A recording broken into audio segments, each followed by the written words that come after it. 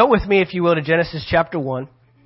Genesis chapter 1. We have been looking at this now. This is our second installment, our second week.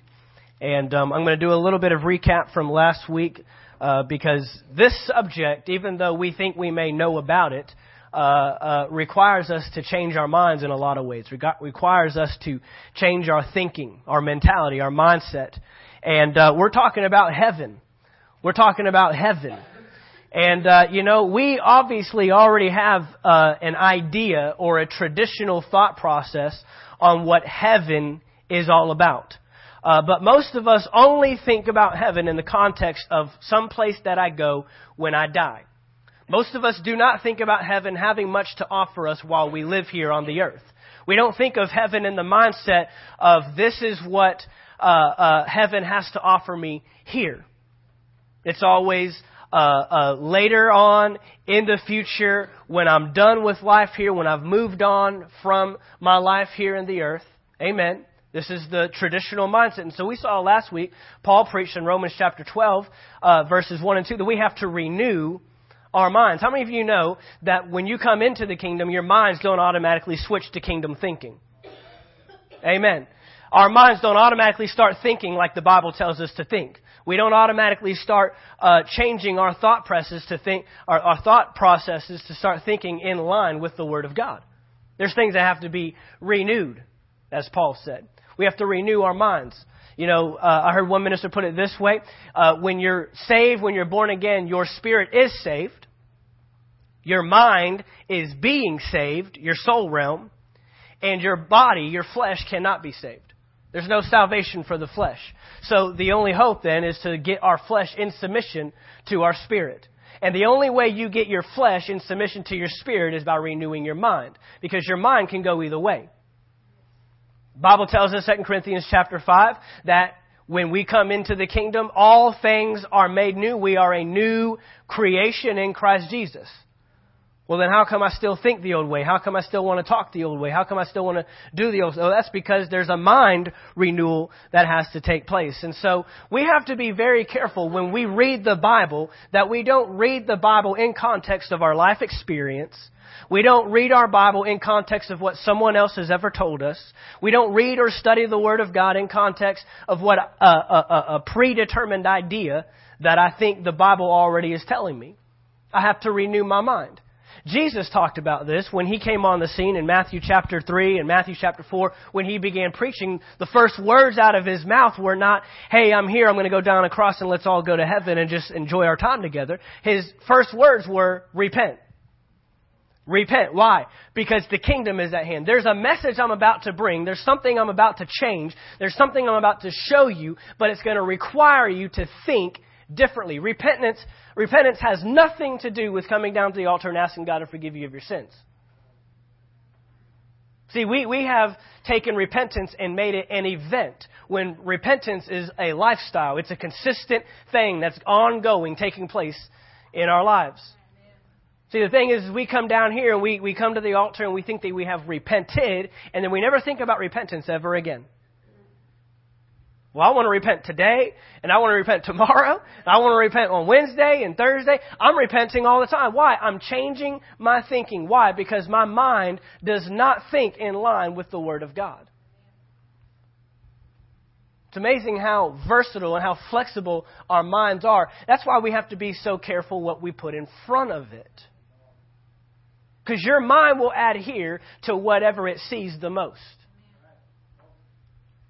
We don't take thought to that. We just watch whatever. We listen to whatever. We put ourselves in front of whatever. We don't give any attention to our eye gate, our ear gate, and we're definitely not giving it any balance.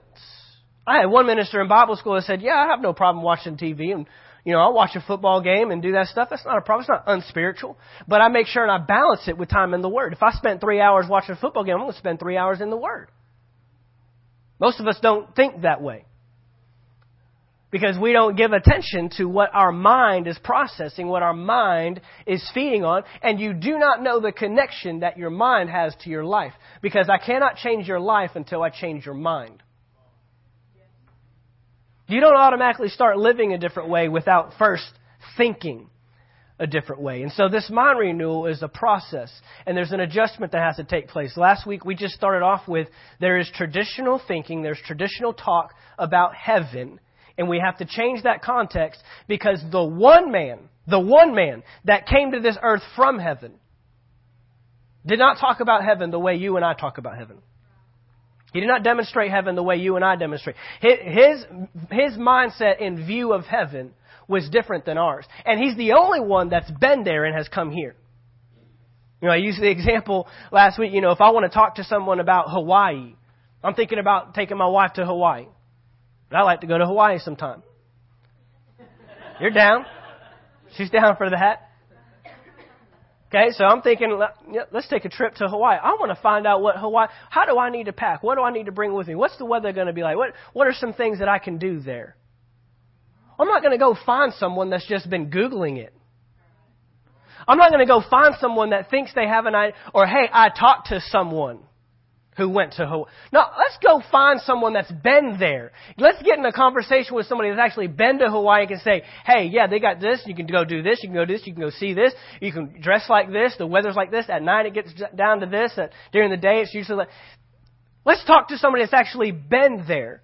There's only one person that has ever come to this planet that actually came from heaven to earth. All the rest of us are just trying to get from earth to heaven. And when Jesus talked about heaven, he did not talk about going to heaven.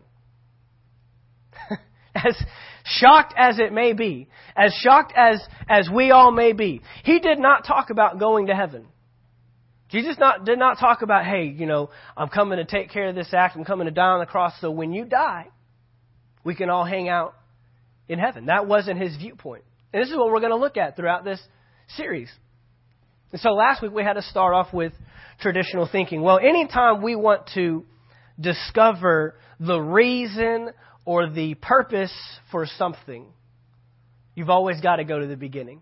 So here in Genesis chapter 1, verse 26, God said, after He's created all of earth, after He's created all of creation, in verse 26 on the sixth day, it says, then God said, let us make man in our image, according to our likeness. Let's make man like us.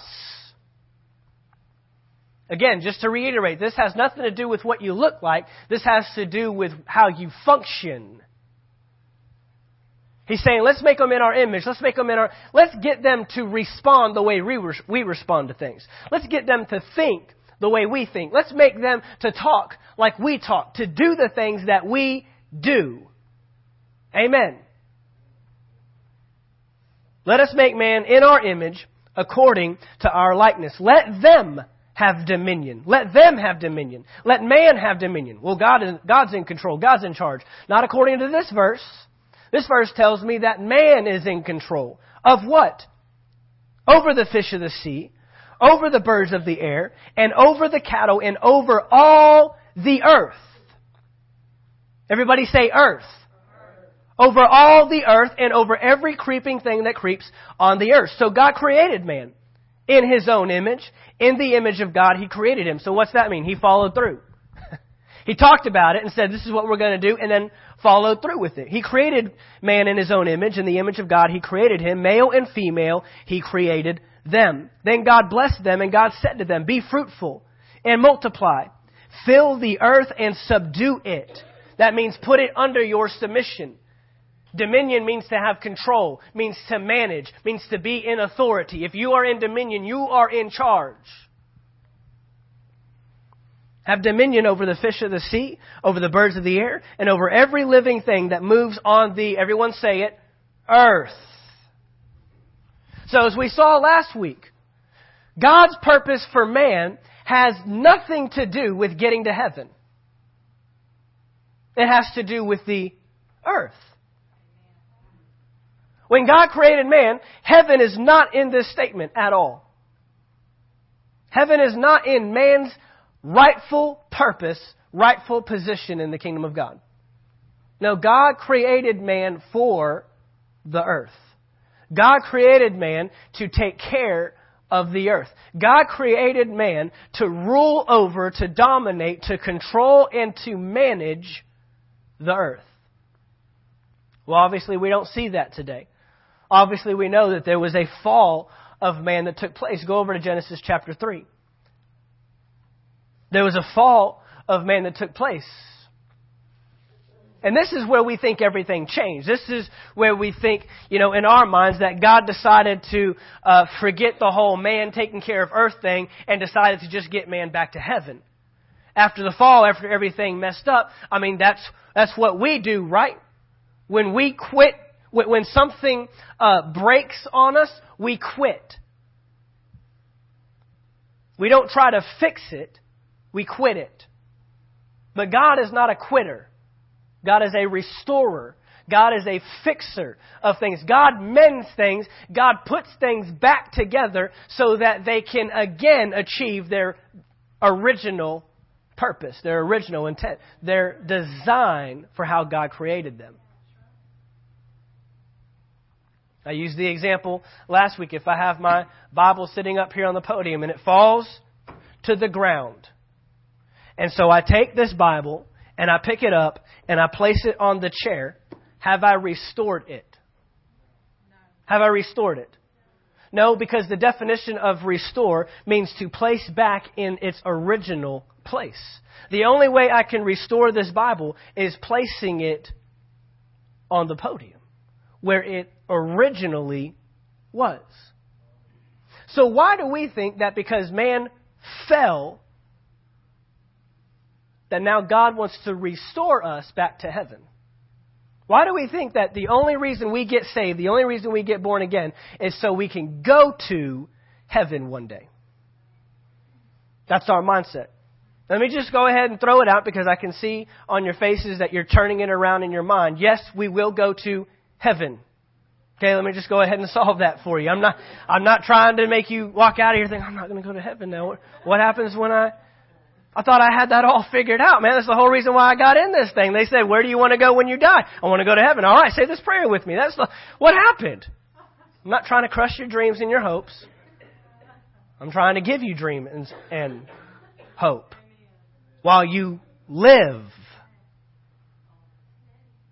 It's amazing how we're just concerned about what happens when we die. And so if God wants to restore man, He's got to put him where he originally was. Well, when Adam and Eve sinned, they didn't lose heaven.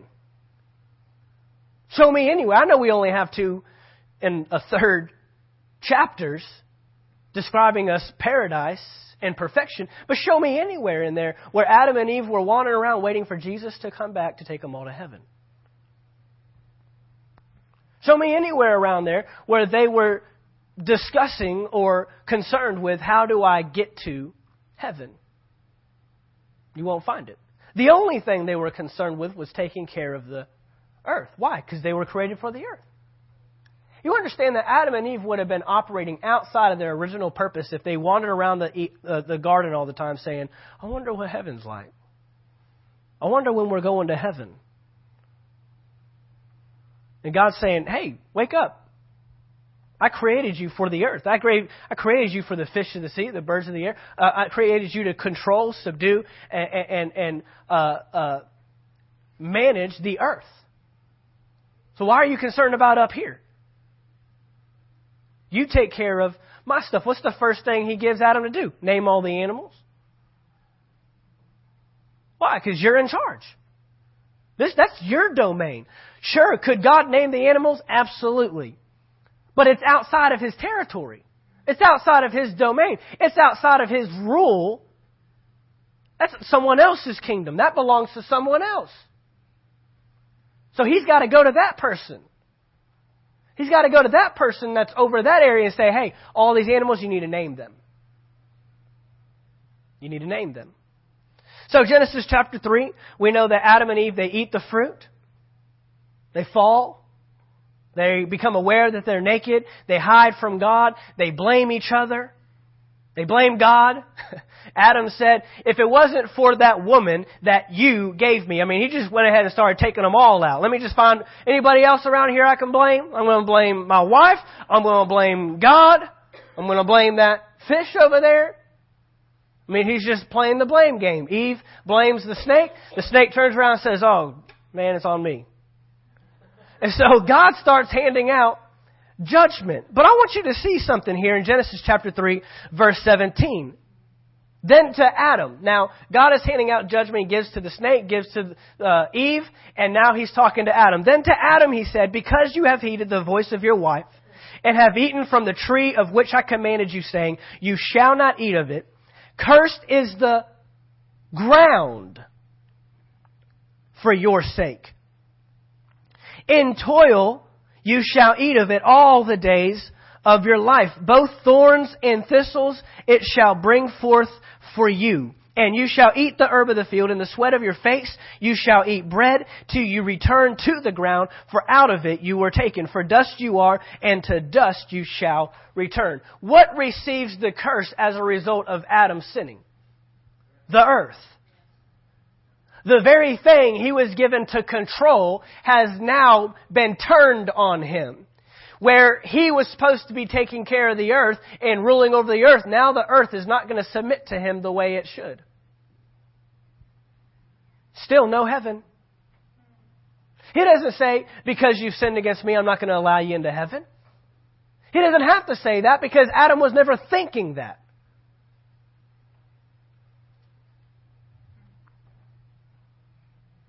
Cursed is the ground. The thing that I created you for, now it's cursed. Now you're going to have to work to take care of it. Now watch this. Skip on down to verse 23.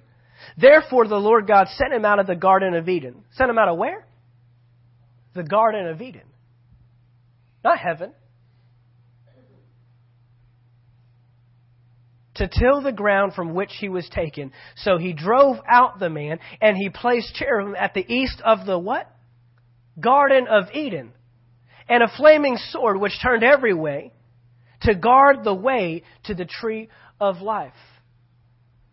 The angels are guarding the garden, not heaven. When man sinned, he did not lose access to heaven. He lost access to dominion and to authority. Why is dominion and authority so important? Well, God created man for one reason. And here's where heaven comes into play.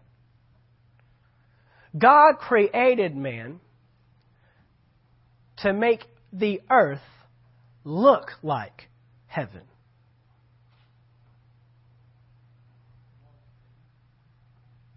And the only way man can make the earth look like heaven is if he has the authority in the earth to do so. He's got to have the dominion. Without the dominion, man has no right or no access to heaven to bring heaven to earth. That's the purpose for mankind.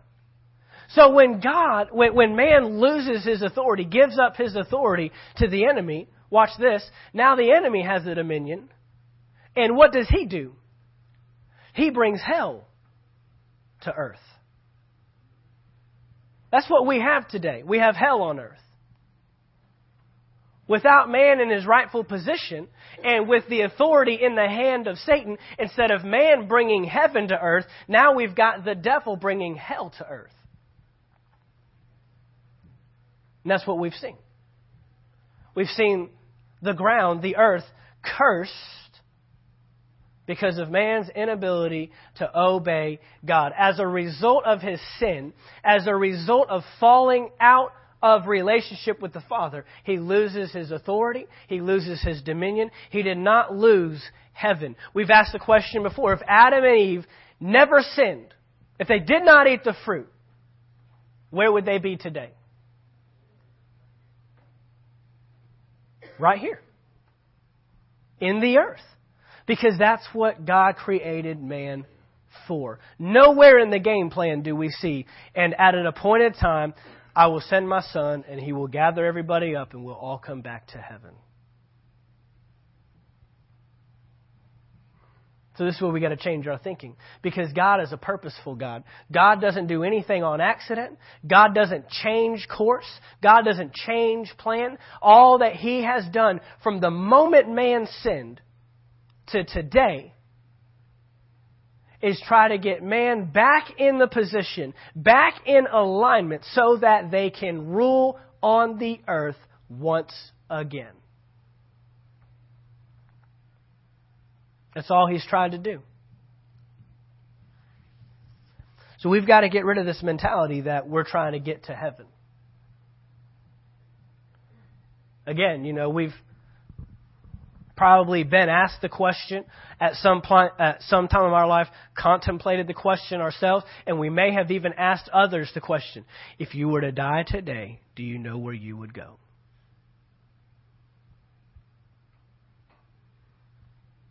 If you were to die today, do you know where you would go? That's like that's like Christian 101. Christianese 101. This is how you get people born again. You make them think about what happens when they die.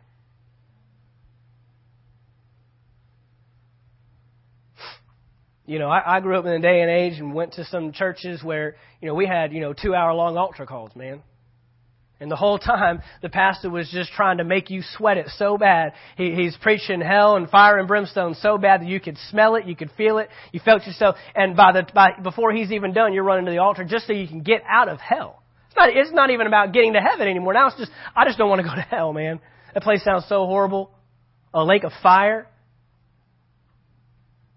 Sounds terrible. And it is terrible.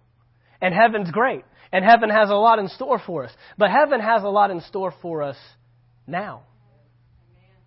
Today. The thing that I want you to walk away with when we're done with this series, the thing that I want you to begin to change in your thinking is I want you to be less concerned with getting to heaven and more concerned with bringing heaven back in the earth. That first song that we sang, Heaven to Earth. I know I have purpose. The whole reason why you and I are here today is to get heaven back in the earth once again. It's not to get to heaven. That's not your purpose. In fact, according to Genesis chapter 1, we have no purpose in heaven. There's nothing for us to do. That's in line with the plan that God put in place when He first created man. There's nothing there for us to rule. There's nothing there for us to dominate. There's nothing there for us to control. I know that now requires us to put up with the problems and to deal with the problems that are in the earth. I know that this requires you now. You can't just go home and watch the news and just say, God, take me out of this place. I'm tired of seeing all this bad stuff. Now it requires you to actually stop and pray for those people overseas.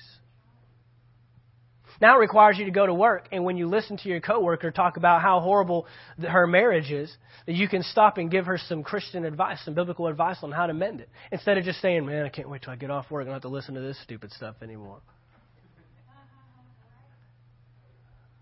I know. See, the reason why this isn't being preached in a lot of churches is because it brings responsibility to people. And we don't like responsibility. I mean, the story that we've always believed about heaven is easy. Just live a good life here on earth, do the best I can, and one day I get to jump around on streets of gold, hang out with Jesus, live in a mansion. I mean, that's a great story. All the stuff that I can't have here, I get to have there. And no matter how bad it is here, I'm not required to do anything about it. That's easy. Look, and if I preach that, we could all go to the buffet this afternoon and just have a good old time, just rejoicing and thanking Jesus that one day He's coming to take us all home. I understand that. I know this isn't a jump around, holler, walk out of the door, shaking hands, smiling at everybody. I got work to do. But I don't want you to be in shock when you do get to heaven and find out you're supposed to do stuff here. I don't want you to get surprised either. Because that's a long time in heaven to realize I could have changed more stuff on the earth than all this stuff here. I could have brought that down there. I could have had heaven on earth. Instead, I decided to wait on earth. So we got to see the reality of it. John chapter 3. We're going to look at a conversation here. John chapter 3. We're going to look at a conversation here between Jesus and a man named Nicodemus. By the way, this is all on YouVersion. If you have, your iDevice or a smartphone or not so smartphone or whatever you got, semi-smartphone, you can access the message there. You can pull up all the verses. You can pull up all the points. But we're going to look at a conversation that Jesus has with a man named Nicodemus. I believe that he helps us see some stuff. And we're going to talk about a term today that we've probably all heard. Talk about a term today that we've probably all seen before. And again, you're going to have to repent. Repenting is fun, right? Repenting is good. If I don't repent about something, then I could be living and believing a lie. So, John chapter 3, let's just read it all the way through and then we'll go back and pick it apart. Verse 1, there was a man of the Pharisees named Nicodemus, a ruler of the Jews. This man came to Jesus by night. By night. So not during the day. He's not, coming when everybody's around. You know that Jesus had a lot of people around him a lot of the time. But it's just him and Jesus. Comes to him by night and said to him, Rabbi, we know that you are a teacher come from God. Why? Why does he know that? Why does he recognize that you are a teacher come from God? For no one can do these signs that you do unless God is with him. No one can do what you're doing without spending time with who you're hanging out with. The things that Jesus did were an identifier of who he hung out with. So these signs, these wonders that you're doing, you can't do these things unless God is with you. Jesus answered and said to him, most assuredly I say to you, unless one is born again, he cannot see the kingdom of God. Nicodemus said to him, how can a man be born when he is old? Can he enter a second time into his mother's womb and be born again? Jesus answered, most assuredly I say to you, unless one is born of water and the Spirit, he cannot enter the kingdom of God. So the first time he says you cannot see the kingdom. This time he says he cannot enter the kingdom. That which is born of the flesh is flesh. That which is born of the Spirit is spirit. Do not marvel that I said to you, you must be born again. The wind blows where it wishes, and you hear the sound of it, but cannot tell where it comes from and where it goes. So is everyone who is born of the Spirit. Nicodemus answered and said to him, how can these things be? Jesus answered and said to him, are you the teacher of Israel and do not know these things? Most assuredly, I say to you, we speak what we know and testify what we have seen, and you do not receive our witness. If I have told you earthly things and you do not believe, how will you believe if I tell you heavenly things? No one has ascended to heaven but he who came down from heaven, that is the Son of Man who is in heaven. So let's break this apart. Jesus is having a conversation with Nicodemus.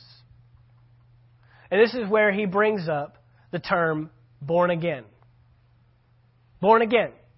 And we've heard this. Do you want to be born again? Have you been born again? I want to be born again. Come down to the front if you want to be born again. What's that referring to? Salvation. Newness of life.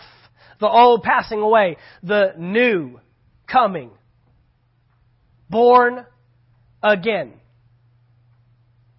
Now remember, he's talking to one man in the middle of the night. He's not preaching this drawn out message. Born again. This is the only time Jesus mentions being born again. Why didn't he tell the 5,000, hey, by the way, you need to be born again? Why didn't he tell, those large crowds that he had on the side of the mountain? Why didn't he talk about being born again? That's all we talk about. That's not all he talked about. You got to look at Jesus' ministry for yourself. He did not preach being born again. He's talking about being born again to one person in the middle of the night. So born again, that means you got to be made new.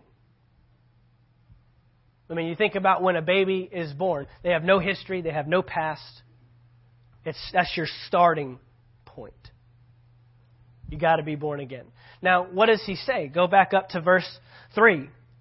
First of all, this is funny. Nicodemus doesn't even ask a question. Jesus' response to him is, you look at Jesus' response. Most assuredly, I say to you, unless one is born again, he cannot see the kingdom of God. That sounds like, if you're playing Jeopardy, what's the question? You would think that Nicodemus asked, how can I see the kingdom of God? But that's not what happened. Nicodemus made a statement. Nicodemus makes a statement. We know that you are a teacher come from God, for no one can do these signs that you do unless God is with him. It's a statement. He's not asking a question. He's not asking about seeing the kingdom of God. He's talking about the signs and the wonders that Jesus is doing. He's talking about the miracles that are taking place in Jesus' ministry. And he's saying, you're doing stuff we've never seen. You're doing stuff that's unconventional. People don't just walk around healing lepers. People don't just walk around walking on water whenever they feel like. They get in boats. People don't just multiply food in the middle of the wilderness and give 20,000 people enough to eat. They go back into town and find food. People don't just heal blind people. People don't raise the dead. When people are dead, they're dead. When a 12-year-old girl dies, she's done. She's dead. We don't go around, telling them to rise up. We don't tell people when our children are dying and they come to us for help, we don't tell them, oh, she's just sleeping. You see what I'm talking? We don't go around and we find demon-possessed people. We put them out in the tombs and just let them hang out by themselves and just hope they don't come to our towns and come try to kill us and hurt us. Right? That's what man does. But Jesus shows up on the scene and he's doing all this weird stuff. He's healing blind people. He's healing deaf people. He's spitting on the ground and rubbing mud in people's eyes. Who does that? Who walks into a funeral procession and raises the dead person back to life? Who does that? Who in the middle of a storm sees his disciples out on a boat and says, well, I'll just walk out to them? Who does that? Who finds their best friend dead after 4 days and doesn't go to console the sister and the family? He shows up and says, I am the resurrection and the life. And then says, Lazarus, come forth. Jesus is doing stuff that people don't do. Jesus is doing stuff that never crossed people's minds. Nobody even thought, man, I wish I could heal them. They're sick. Their nose fell off of their face. Sorry, we've got a little place for you to go out and live. You can't hang out with us because you're contagious. And Jesus walks right up to him and says, what do you want me to do for you? This is Jesus. And so here we have Nicodemus. This is about 6 months prior to Jesus going to the cross. So all this stuff pretty much has taken place. All this stuff has happened. All these miracles, all these signs, all these wonders. For 3 years, this stuff has been going on. For 3 years, Jesus has been walking around on the earth doing. For as long as we have been in this town doing this church and this ministry, that's how long Jesus took doing his stuff. Doing crazy stuff. And Nicodemus, a religious teacher of the law, in our day and age would be a saved person. Somebody that knows the Word. From the age of 5, this man has spent his entire life memorizing the Bible, writing it down. Teacher of the law, a religious leader of the law, comes to him and says, "Now look, I know about God. And the only way you're able to do this stuff is if you have come from God. The only way this stuff can happen." And so Jesus responds and says, unless one is born again, he cannot see the kingdom of God. Because all that Nicodemus saw was signs and wonders and miracles. He did not see that the signs, the wonders, and miracles were a product of the kingdom. Because even though all that stuff was happening in Jesus' day, I mean, if this stuff was happening in our day, we'd have a prophet, we'd have a healing evangelist, we would have someone that's known for casting out devils, we'd have someone that's known for raising people from the dead.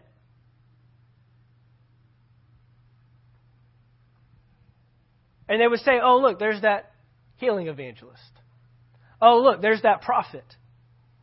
Oh, there's that person. If you take a dead loved one to him, he'll raise them from the dead.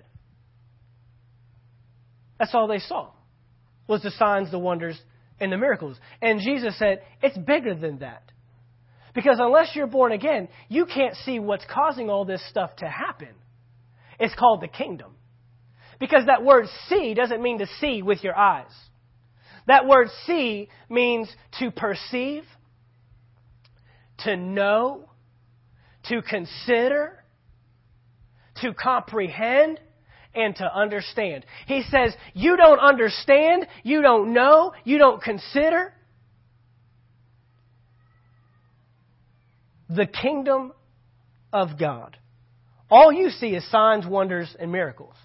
But there's far more to it than that. Unless you are born again, you cannot see the kingdom of God. Jesus immediately talks about something different. He's not alluding to the signs and wonders and miracles. In fact, Jesus got to a point in his ministry that he had to quit doing signs and wonders and miracles because that's all that people wanted, was someone that could do a sign, a wonder, or a miracle. And he says, you don't even hear the message I'm preaching. You're missing it. I'm not here just to heal sick people. I'm here to bring the kingdom to this earth. He goes on further. Nicodemus said to him, how can a man be born when he is old? Can he enter a second time into his mother's womb and be born again? This is what happened to Nicodemus. Doesn't even get it. I mean, his mind is stuck in the natural. His mind is stuck, born again. And then he brings up something that, it's just absolutely disgusting to think about. When you think about it, how can a man go back into his mother? And he says, a grown man. How can a man be born when he is old? Can he enter a second time into his mother's? He is so stuck. And Jesus responds to that. Most assuredly, I say to you, unless one is born of water and the Spirit, he cannot enter. Why does he use a different word? The first time he said he cannot see. He cannot acknowledge. He cannot understand. He cannot consider. Why does he use the word enter? Because the word enter refers to experience.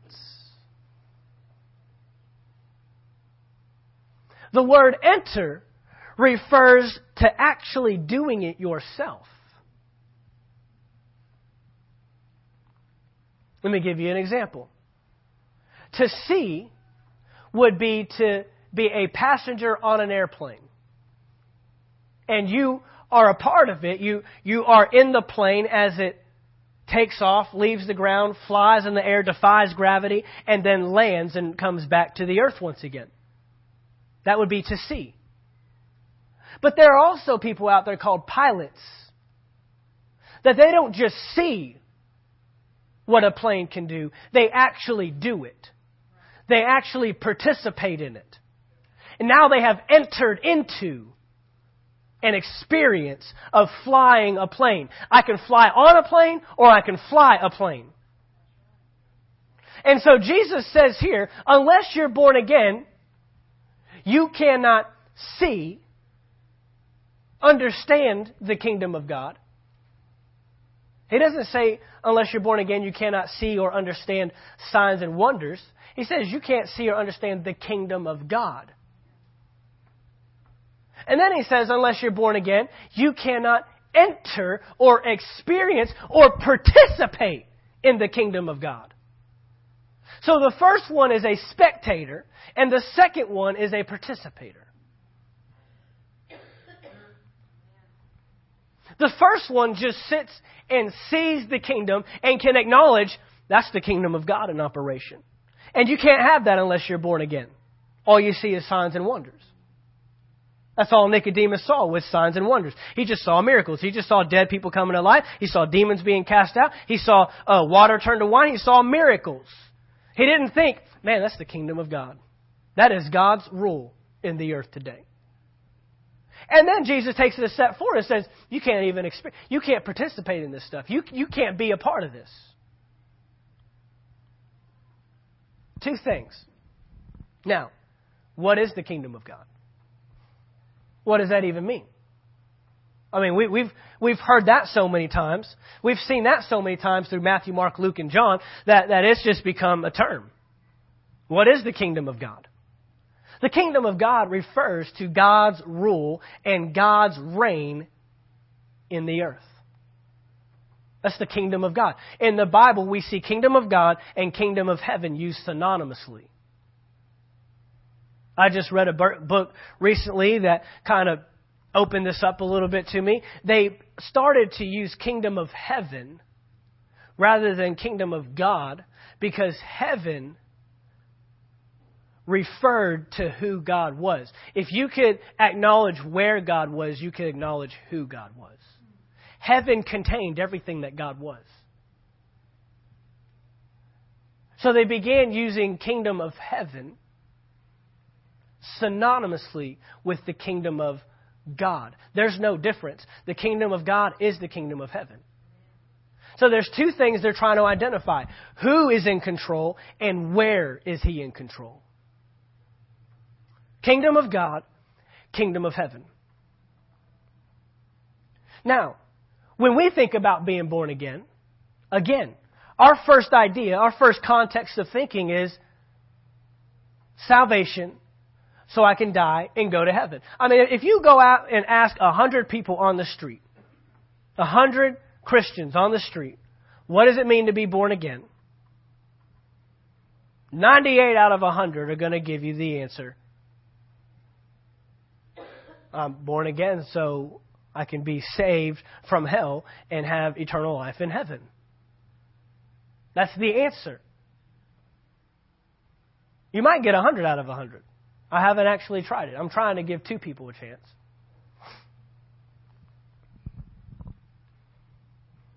Jesus talks about being born again, and he says nothing about heaven.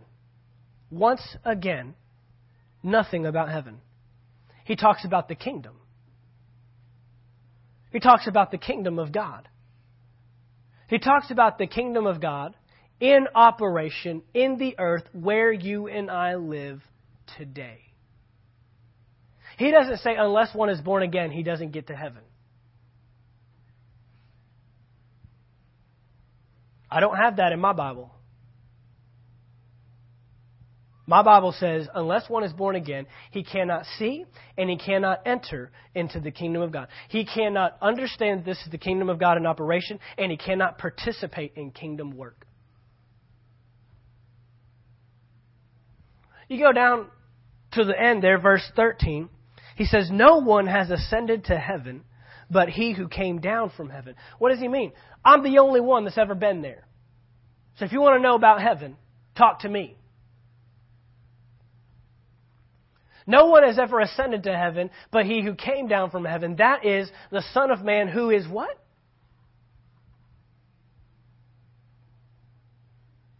Where is Jesus when he makes this statement? He's on the earth. He's on the earth.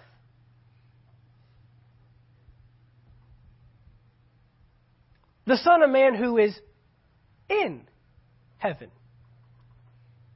Jesus saw himself as in heaven even when he was on the earth because he made it his purpose and his destiny to bring heaven to earth. There was no difference.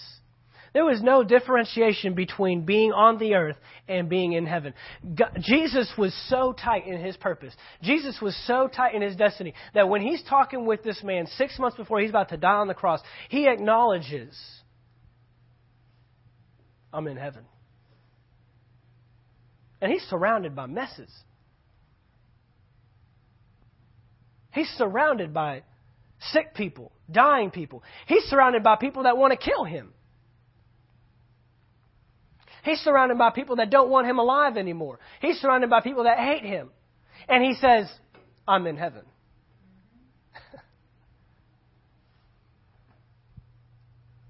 He says, I'm in heaven. No one has ascended to heaven, but he who came down from heaven. That is the Son of Man who is in heaven. There is something that heaven has for you and I. There is something that God wants us to possess from heaven, even in this life, in this earth. And being born again and getting saved does not just give you access to heaven. What's Jesus saying here? Because Jesus did much more than just talk about heaven. In fact, Jesus didn't talk about heaven. Jesus did not preach about heaven, and Jesus did not preach about born again. The two things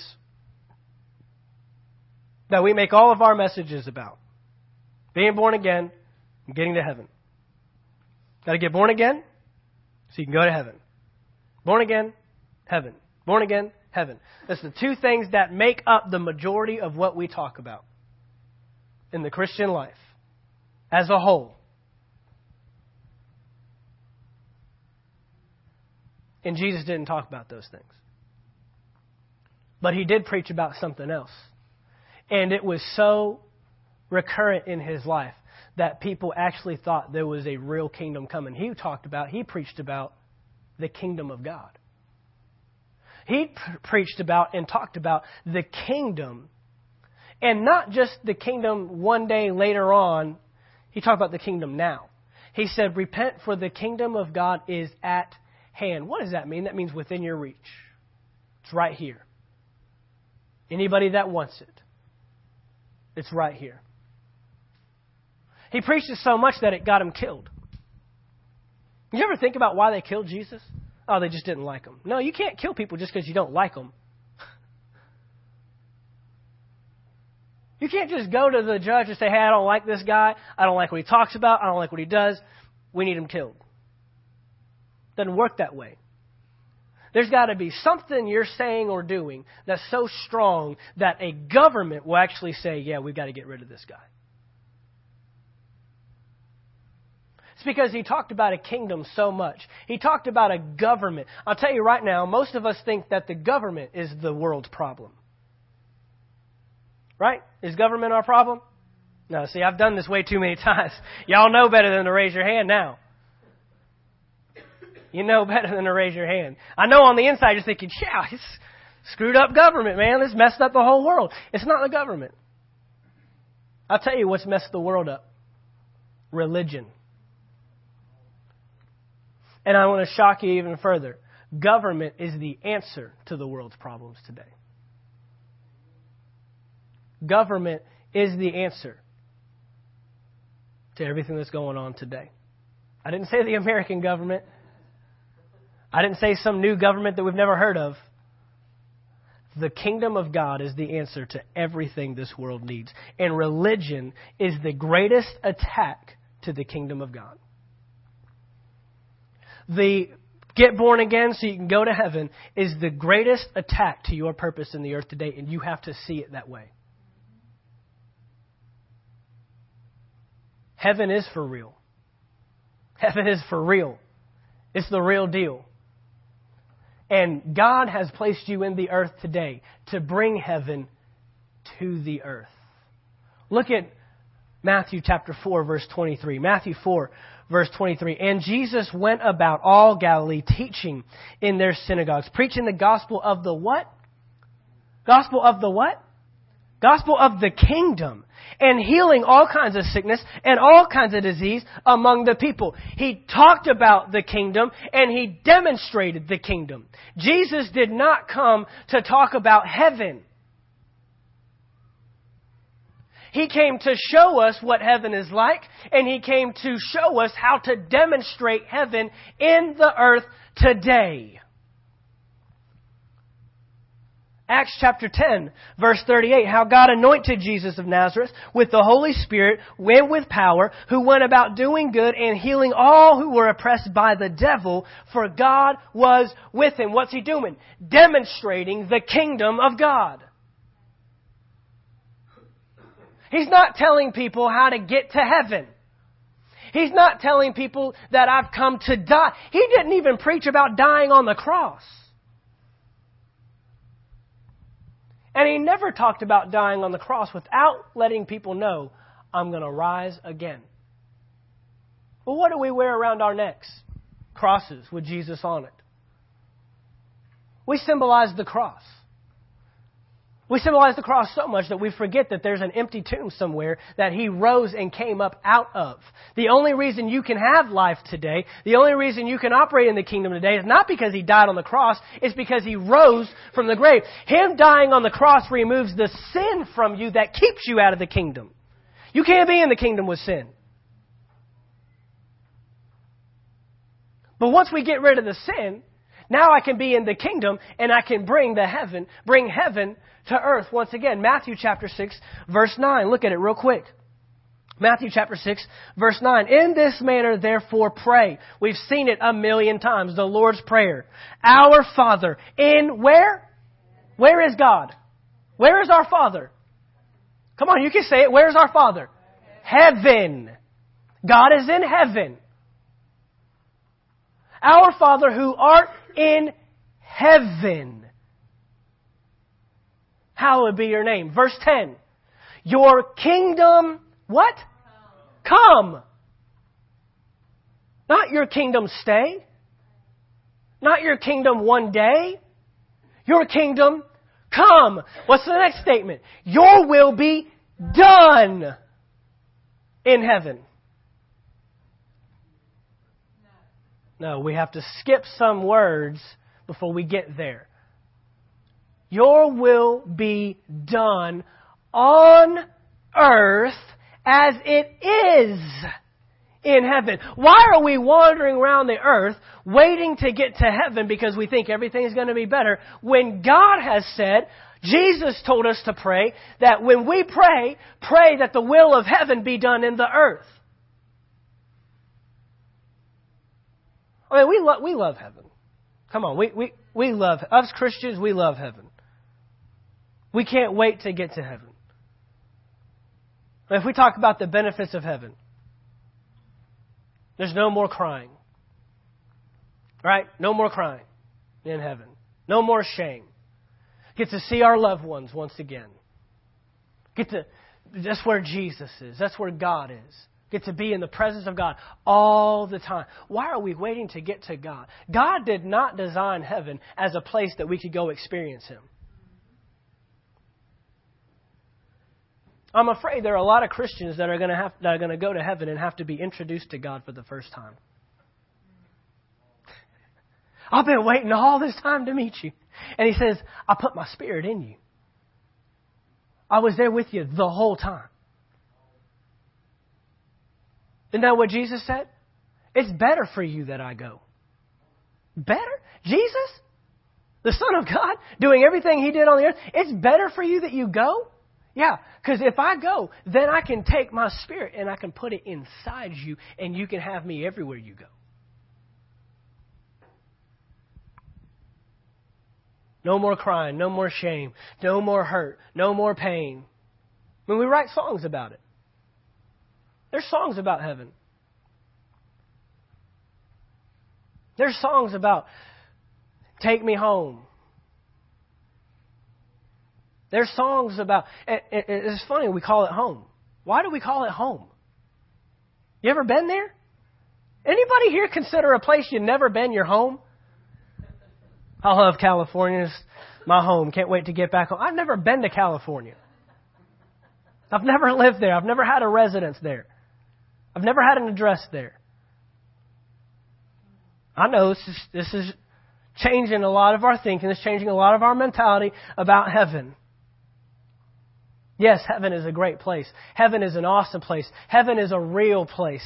Heaven has so many things for us. And heaven has so many things for us now. You know all that healing that's in heaven? There's no sick people in heaven. Guess what? That healing can happen here. Your will be done on earth. What is God's will? See, heaven houses God's will, but He doesn't want to leave it there. See, the will is where it starts. You might have a will right now. I want to go to the bathroom. I have to go to the bathroom. And it's in your head. But guess what? Your body has to carry it out so the will can be done in the bathroom as it is in your mind. Your will be done in this area just so what God is thinking and willing in heaven, He wants executed in the earth. God does not want inactive spectators. He wants active participators. Learn what the will of God is and then carry it out in the earth. Well, I know God wants me to be healed. I know God doesn't, if God doesn't want it to happen in heaven, He doesn't want it to happen here.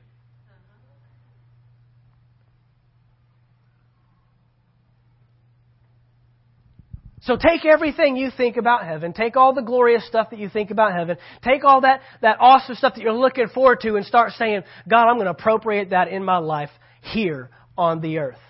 You want me healed? You want me restored? Then I thank you that your will of healing is being done in my body right now in the name of Jesus on this earth. I don't have to wait. I don't have to say, God, if you're merciful, if you can. No, I know it's your will. Your Bible tells me it's your will. So, let's allow the will of God in heaven to take place through our lives on the earth.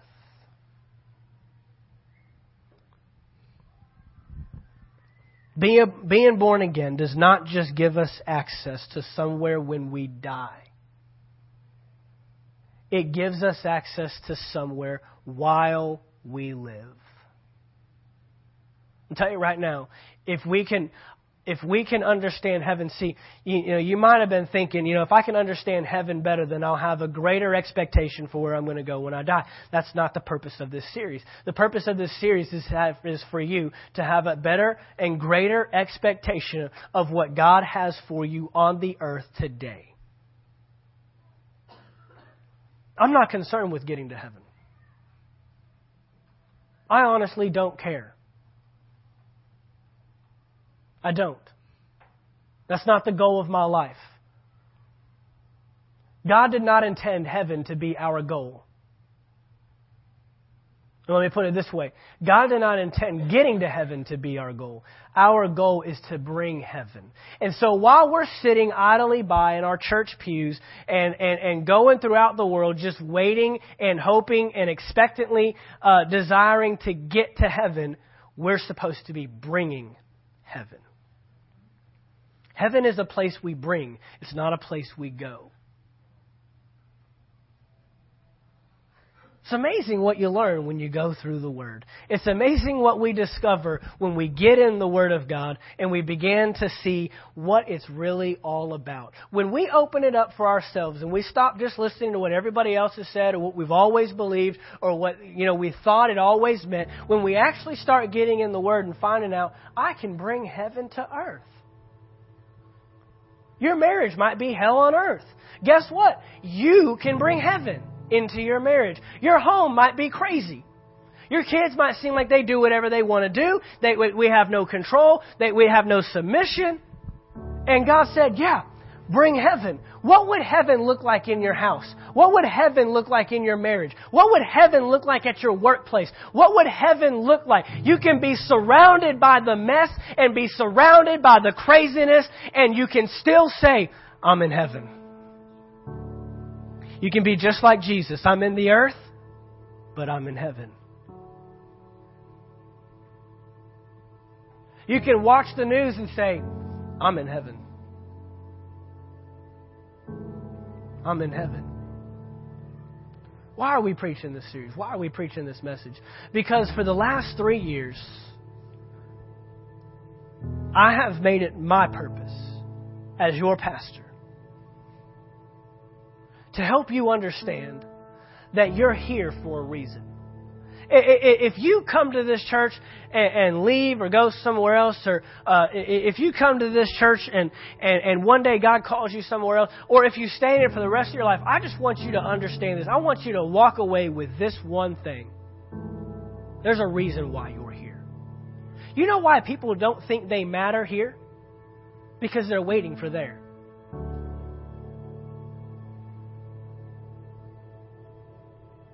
No reason for me here. Why don't I just go on to heaven? Why don't I just go to heaven? There's no reason for me to be in the earth. People don't even care. People don't know me. Because you haven't tried to change anything. See, when you realize you were created for the earth and you were created for the mess, now it gives you purpose. The mess isn't designed to keep you from your purpose. It is your purpose. Bring heaven to earth. Yeah, I know earth doesn't look like heaven. And I know this, that it's not going to until Jesus comes back. And without getting in a theological debate with you about the end times and what's going to happen, the Bible does tell me there's going to be a new heaven and a new earth, and Jerusalem's coming down out of heaven.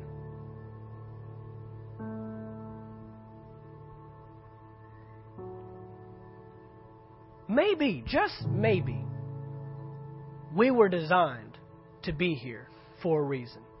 Just maybe. And so I live my life knowing that I'm here for a reason.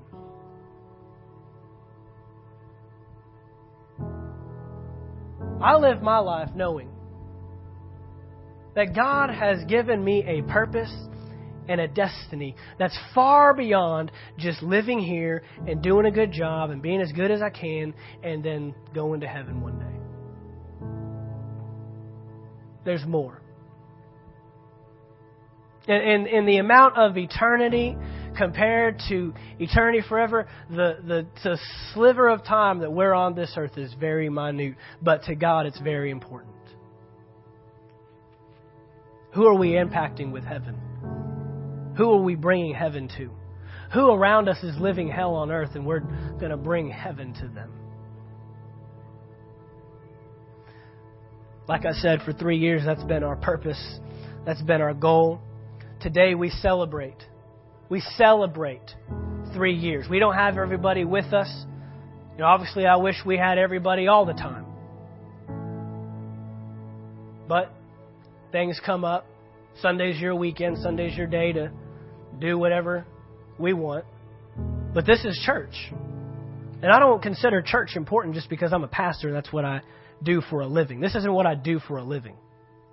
This isn't how I make my money. This isn't how I pay the bills. This is life. This is the real deal.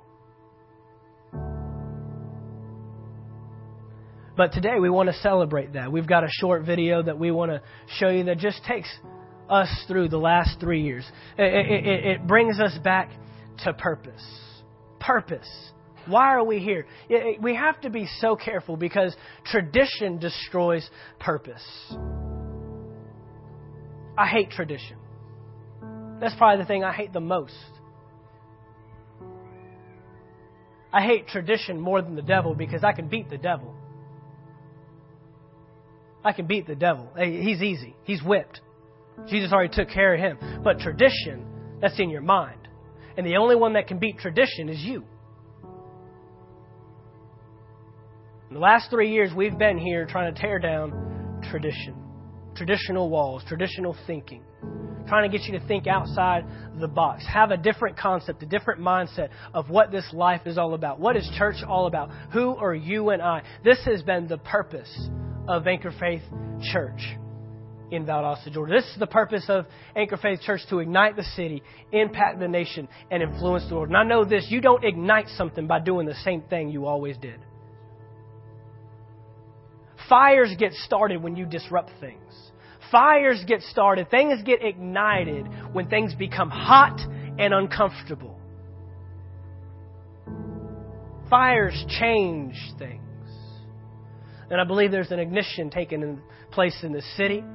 I think that there's something being started. There's something getting heated up. So I want to show this quick video and then we'll close.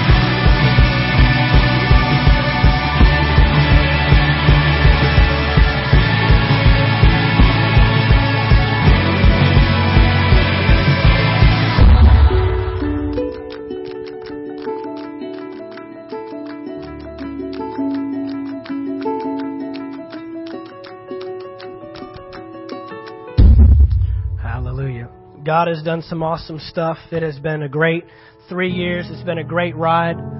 Amen. But I'm looking forward to more. I'm looking forward to more. This is the beginning. This is just the beginning. And I'm asking you to commit to connect more than you ever have before. I know that we're busy. I know there's things that are going on. I know that there are things that pull us. Well, I'm going to tell you right now, everything is easier when you're in church. Period. You know, people ask us, we always say this in Vision Partnership, do we offer church counseling? Sure, we offer church counseling. But I've found this, that a lot of the counseling gets taken place right here. You realize that I don't replace the Holy Spirit. The pastor doesn't replace God. You have God and you have His Spirit living with you, guiding you, leading you. And we can come in, we can help shepherd, we can help direct, we can help guide, we can help bring some attention. But the only way I'm going to show you is to Him. I'm not going to point you to me. And what we do on Sundays, what we do on Wednesdays, every event, every kid's thing that we do, every fellowship and gathering that we do for men and for women and for married couples, every time we get together, whether we're just having fun or we're learning the Word, it's all designed for one purpose, to give you purpose. To give you purpose. Outside of your purpose in God and outside of your purpose in church, you have no purpose. This is everything that we are. This is everything that we need in our lives. Church is more than just something we do because, hey, they told us to go to church. Church is what defines you. Church is what molds you. Church is what enables you and empowers you to go out and be a difference in the world. You know you want a different world. You know you want a different life. You talk to me about it. You tell me about work and how it's a mess. You tell me about your marriages. You tell me about your kids. You tell me about the crazy family members you have. Well, this is where we learn how to be the light in darkness.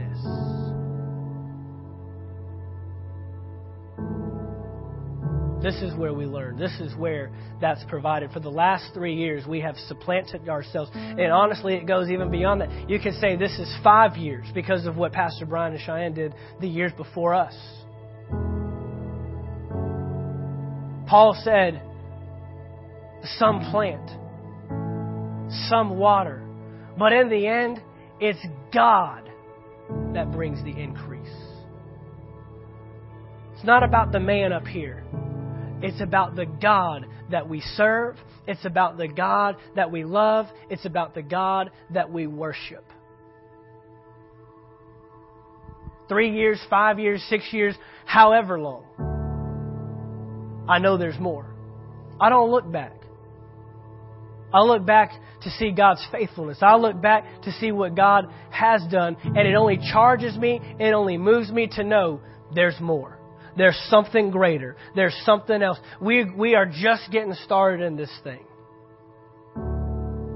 And I pray you'll write it out. I pray that you'll hook up, you'll connect, you'll join hands with us, we'll lock arms. We will change Valdosta. We will change Lowndes County, one person at a time.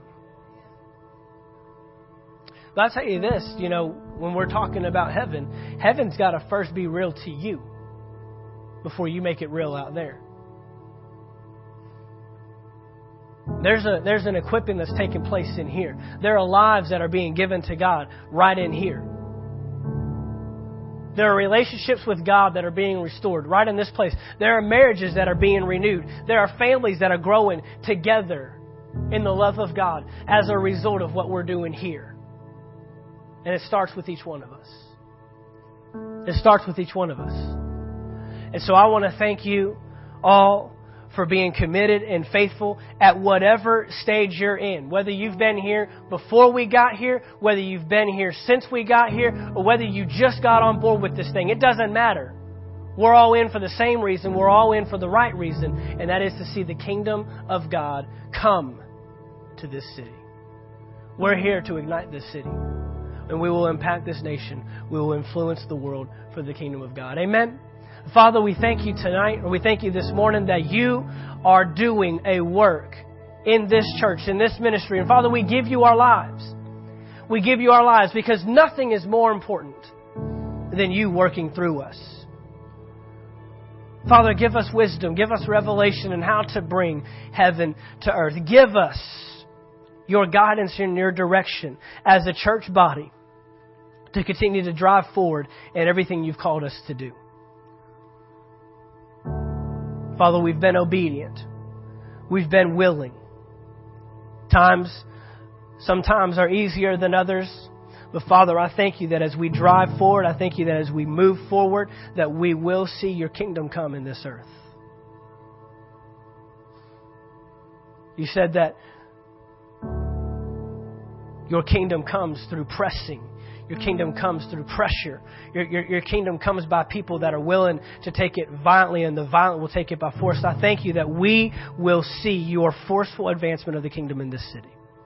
We do not let any barrier, we do not allow any religion or any tradition, we do not allow any work of the devil to take place, to take precedence over the work of your kingdom. But we destroy every work. We abolish every bondage that is hindering and holding people back. We want to see people come into your kingdom. We want to see people grow up spiritually in your kingdom. And we want to see others change lives as a result of what you've done inside of us. We thank you for what you're doing. You've been faithful. And we excitingly expect great things to come in this church. In Jesus' name, amen. Amen. The best is yet to come.